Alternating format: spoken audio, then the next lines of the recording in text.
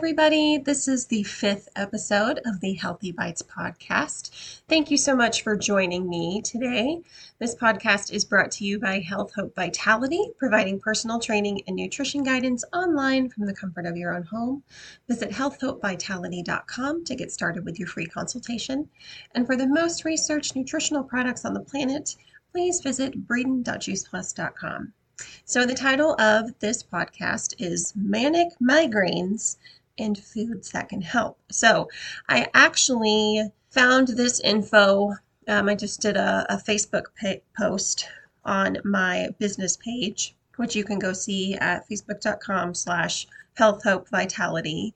But this interests me because as you may know, if you listened to my last episode, I have learned quite a bit about food's relationship to disease and just to overall wellness. And so I thought, I know some people that struggle with migraines. And so why not see if I can find some info out there that's actually research-based that they can count on, right? Okay, so my search led me to a graphic. And usually when I start doing research on something like this, honestly, I'll use Google, but I'm looking for very specific things, okay? So I was looking for an image to attach to the post. So I found something that says, the migraine diet, plant-based foods may help reduce migraine pain. What's cool about this image though, and you can see it if you go to my Facebook post, is that there's a citation down at the bottom of it, actually showing that there are foods that have been proven to help with migraines. So on one side it says there's some foods that are listed to trigger migraines, and then on the other side there's a title that says pain safe foods for migraines. So I don't know what kind of title that is, but basically in the foods that trigger migraines category, we've got caffeine, we've got dairy products, there's meat, eggs is an interesting one, alcohol, and then not pictured but listed are wheat, nuts, tomatoes, onions, citrus fruits, corn, apples, and bananas. So that's quite an interesting list to me. I would expect caffeine and dairy and even meat and alcohol and wheat and citrus and corn, a lot of those foods to be on there, even tomatoes, because those can be highly acidic foods to the body. And so when we eat an overabundance, or really just the standard American diet amount of those foods or substances, they can just build up in our body over time, and those toxins build up in our body over time. And so it just makes it hard for our body to kind of deal with it. And so migraines can kind of be a side effect of a poor diet.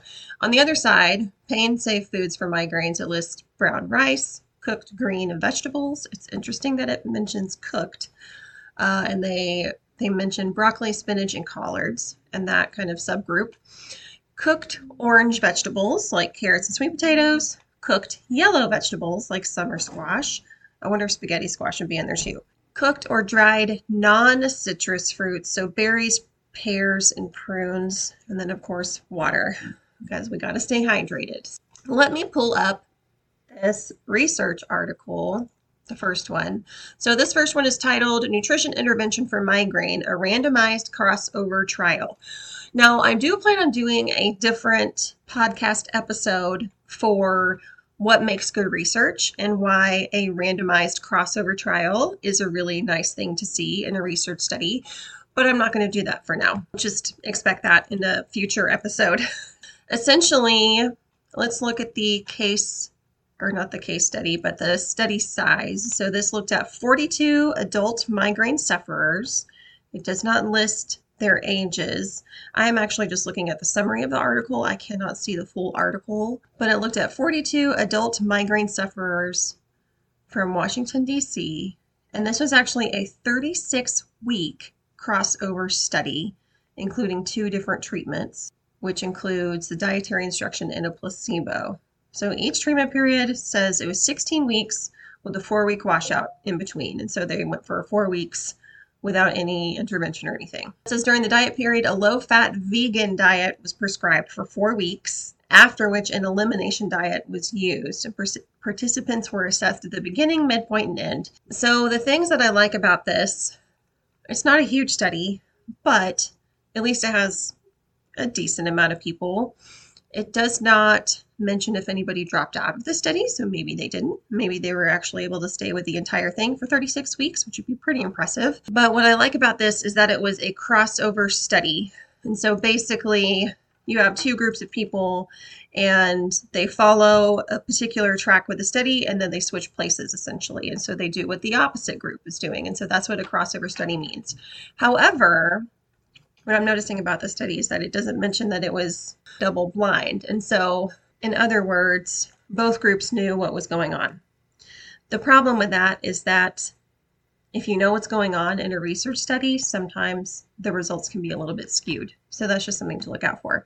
But what it does say in the results is that average headache intensity on a 0 to 10 scale was initially 4.2 per week. And this declined by 1 during the diet period, during the vegan diet, and by 0.5 during the supplement period. So that doesn't sound like a really good research study to me, but average headache frequency was initially 2.3 per week, so I guess just over 2 headaches or migraines a week. And this declined by 0.3 during the diet period and by 0.4 during the supplement period. So I don't know what supplement they're talking about. But I guess, you know what? It does say there was a placebo supplement, which is interesting. Okay, let me kind of give you the synopsis of this article and why this is kind of puzzling to me. First of all, usually in good research, the researchers will always mention the limitations of the study, okay? And they do that in this article. However, I find it interesting that the average headache intensity was initially 4.2 per week, and this declined by 1 during the diet period. So they were still having a pretty, I guess a moderately intense headache during the diet period, and it only decreased by 0.5. So it did decrease more when they were on the vegan diet. So I'll give them that. Average headache frequency was initially 2.3 per week, and this declined by 0.3 during the diet period and by 0.4 during the supplement period. So why is that interesting? It's interesting because essentially what it shows is that the frequency was changed the same amount if they were on the vegan diet or the placebo, which could lead to the thought of how much of this is just controlled in your mind. Or I wonder if, of course, another limitation to this study is stress playing a part here. Do they expect to get better? And so they do. I've never really seen migraines that way. I don't have migraines. Thank goodness, because lupus is enough. So I've never really experienced migraines. I've maybe had just a couple in my life, and thank goodness. But I would think that it's more than just in your head, so to speak. All in all, for this article, the conclusion says these results suggest that a nutritional approach may be a useful part of migraine treatment, but that methodologic issues necessitate further research. And I would have to agree because this was not a double-blind study. They did have a placebo, but since it was not double-blind, the participants could have skewed their information. Okay, so that's just kind of my takeaway on that. Let me look over another one. And remember, I always list my research articles on the description of the podcast episode. So you can always look at these on your own and kind of hash them out. So this one is very interesting to me. I really like this one. Diet restriction in migraine based on IgG, which is capital I, lowercase g, capital G, against foods. A clinical, double-blind, randomized crossover trial. So basically this one is taking the methods from the last research article that I just went over with you, but it's definitely making it so much better. So this is a double blind. That means neither group knows which group they belong to. Okay, so they are completely blind to which treatment they are getting. It is a randomized study, and so they don't just pick, 40-something-year-old men from Oregon to do this study. Okay, so that's just an example. This is also a crossover trial, and so essentially the two groups start out one way, and then, a few weeks later or whatever the study entails, they switch places. But it's double blind, and so these people don't know what they're being studied on. So that way it really removes any bias that you have in a research study. Okay, so let's look at the methods for this one. So this was a 6-week baseline. So they basically just took a baseline data for 6 weeks, which is a good amount of time. This was over for 30 patients diagnosed with migraine without aura. So they tested the IgG, or the immunoglobulin antibodies, against 266 food antigens. So basically they gave them a very, very comprehensive food allergy test. Then the patients were randomized to a 6-week diet, either excluding or including specific foods with raised IgG antibodies individually. So following a 2-week diet-free interval after the first diet period, so they went 6 weeks on this diet and then they took 2 weeks off, the same patients were given the opposite 6-week diet, so a provocation diet following elimination diet, or vice versa. So basically just what I said, for 6 weeks one group was on a diet, the other group is not, and then they waited 2 weeks to kind of clear their systems or whatever, and then they switch places. The thing about this, though, what makes it double blind, is that these people most likely did not know what they were allergic to. They had no idea what the results of that study were. I apologize, my boxer just went off for my business. So, and it goes furthermore into who was included in the study. 30 patients, 28 were female and 2 were male. That's interesting. Aged 19 to 52 years, and the mean age, or the average age, was 35. Interesting that most of them were female. Is that a trend? Have you noticed that as a trend? Do more women have migraines over men? I'm not sure about that. What I like about this study is that it says patients and their physicians were blinded to the IgG test results and the type of diet, the provocation or elimination.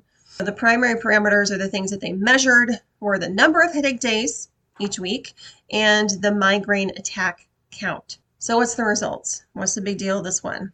Why do I like this one better? So the average count of reactions with abnormally high results was 24 against 266 foods. So basically they were sensitive or intolerant or allergic to 24 out of 266 foods. Compared to baseline, there is a statistically significant reduction in the number of headache days after they did this diet, and the number of migraine attacks. So for this study, significant reduction in number of headache days each week went from 10.5 to 7.5. I mean, that's like a 25% decrease.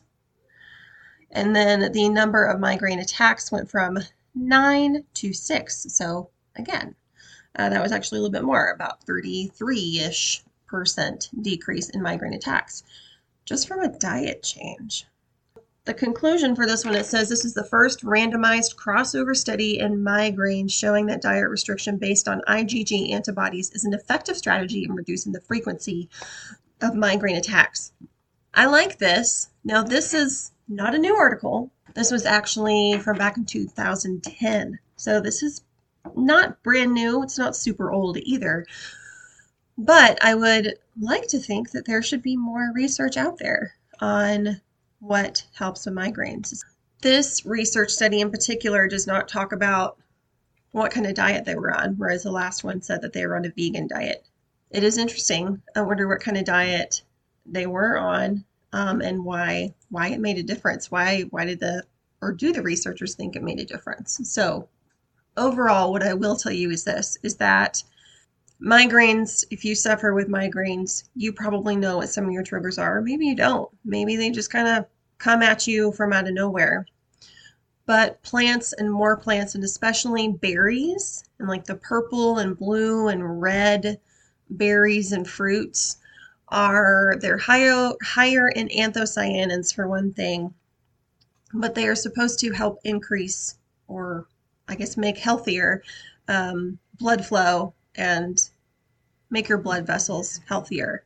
That's usually why my oldest daughter, actually, she has been a migraine sufferer for years, years and years. And when I started her on the Juice Plus products, Over time, it was not immediate, and that would be another limitation of these studies, honestly, except for the 36-week one, but they're not long term, right? And so over time, and I'm talking, 3 to 6 months really, her headaches drastically reduced. Likewise, when she stops taking her Juice Plus products, the headaches return and she has to take Tylenol or something every single day. Just something to think about, something to be aware about.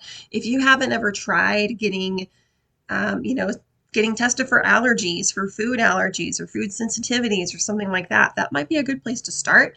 If you don't have money to do that, you could just do an elimination diet. It's pretty brutal to do something like that.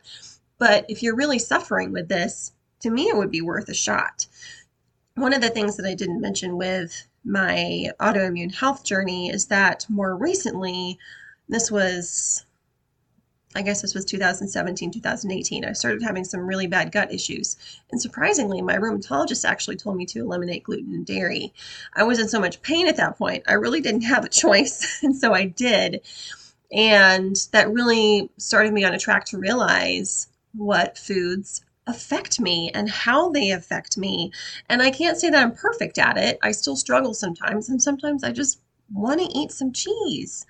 But I know now by doing an elimination diet what cheese does to me, what wheat or gluten or bread will do to me, and the symptoms that show up in my body. So, something to think about. I always advocate for slow, simple changes over time. And unless you just absolutely are really, really struggling, like I was with my gut issues, cutting things out cold turkey is not usually very successful. So it's easier just to gradually reduce until it is cut out over time. It just makes it easier over your mind, really. Your body will only see benefit, but it's easier for us as humans and as natural lovers of food in most cases, for us to just do that gradual descent with our preferred foods. So I hope that was helpful to you guys. Again, don't forget to check out the links if you want to see the links to these research articles that I went over with you. And if you have any other questions or any other suggestions for future topics, please reach out to me. I would be happy to connect with you. So I hope you have a great rest of your day and a great rest of your week or weekend. And thank you for tuning in.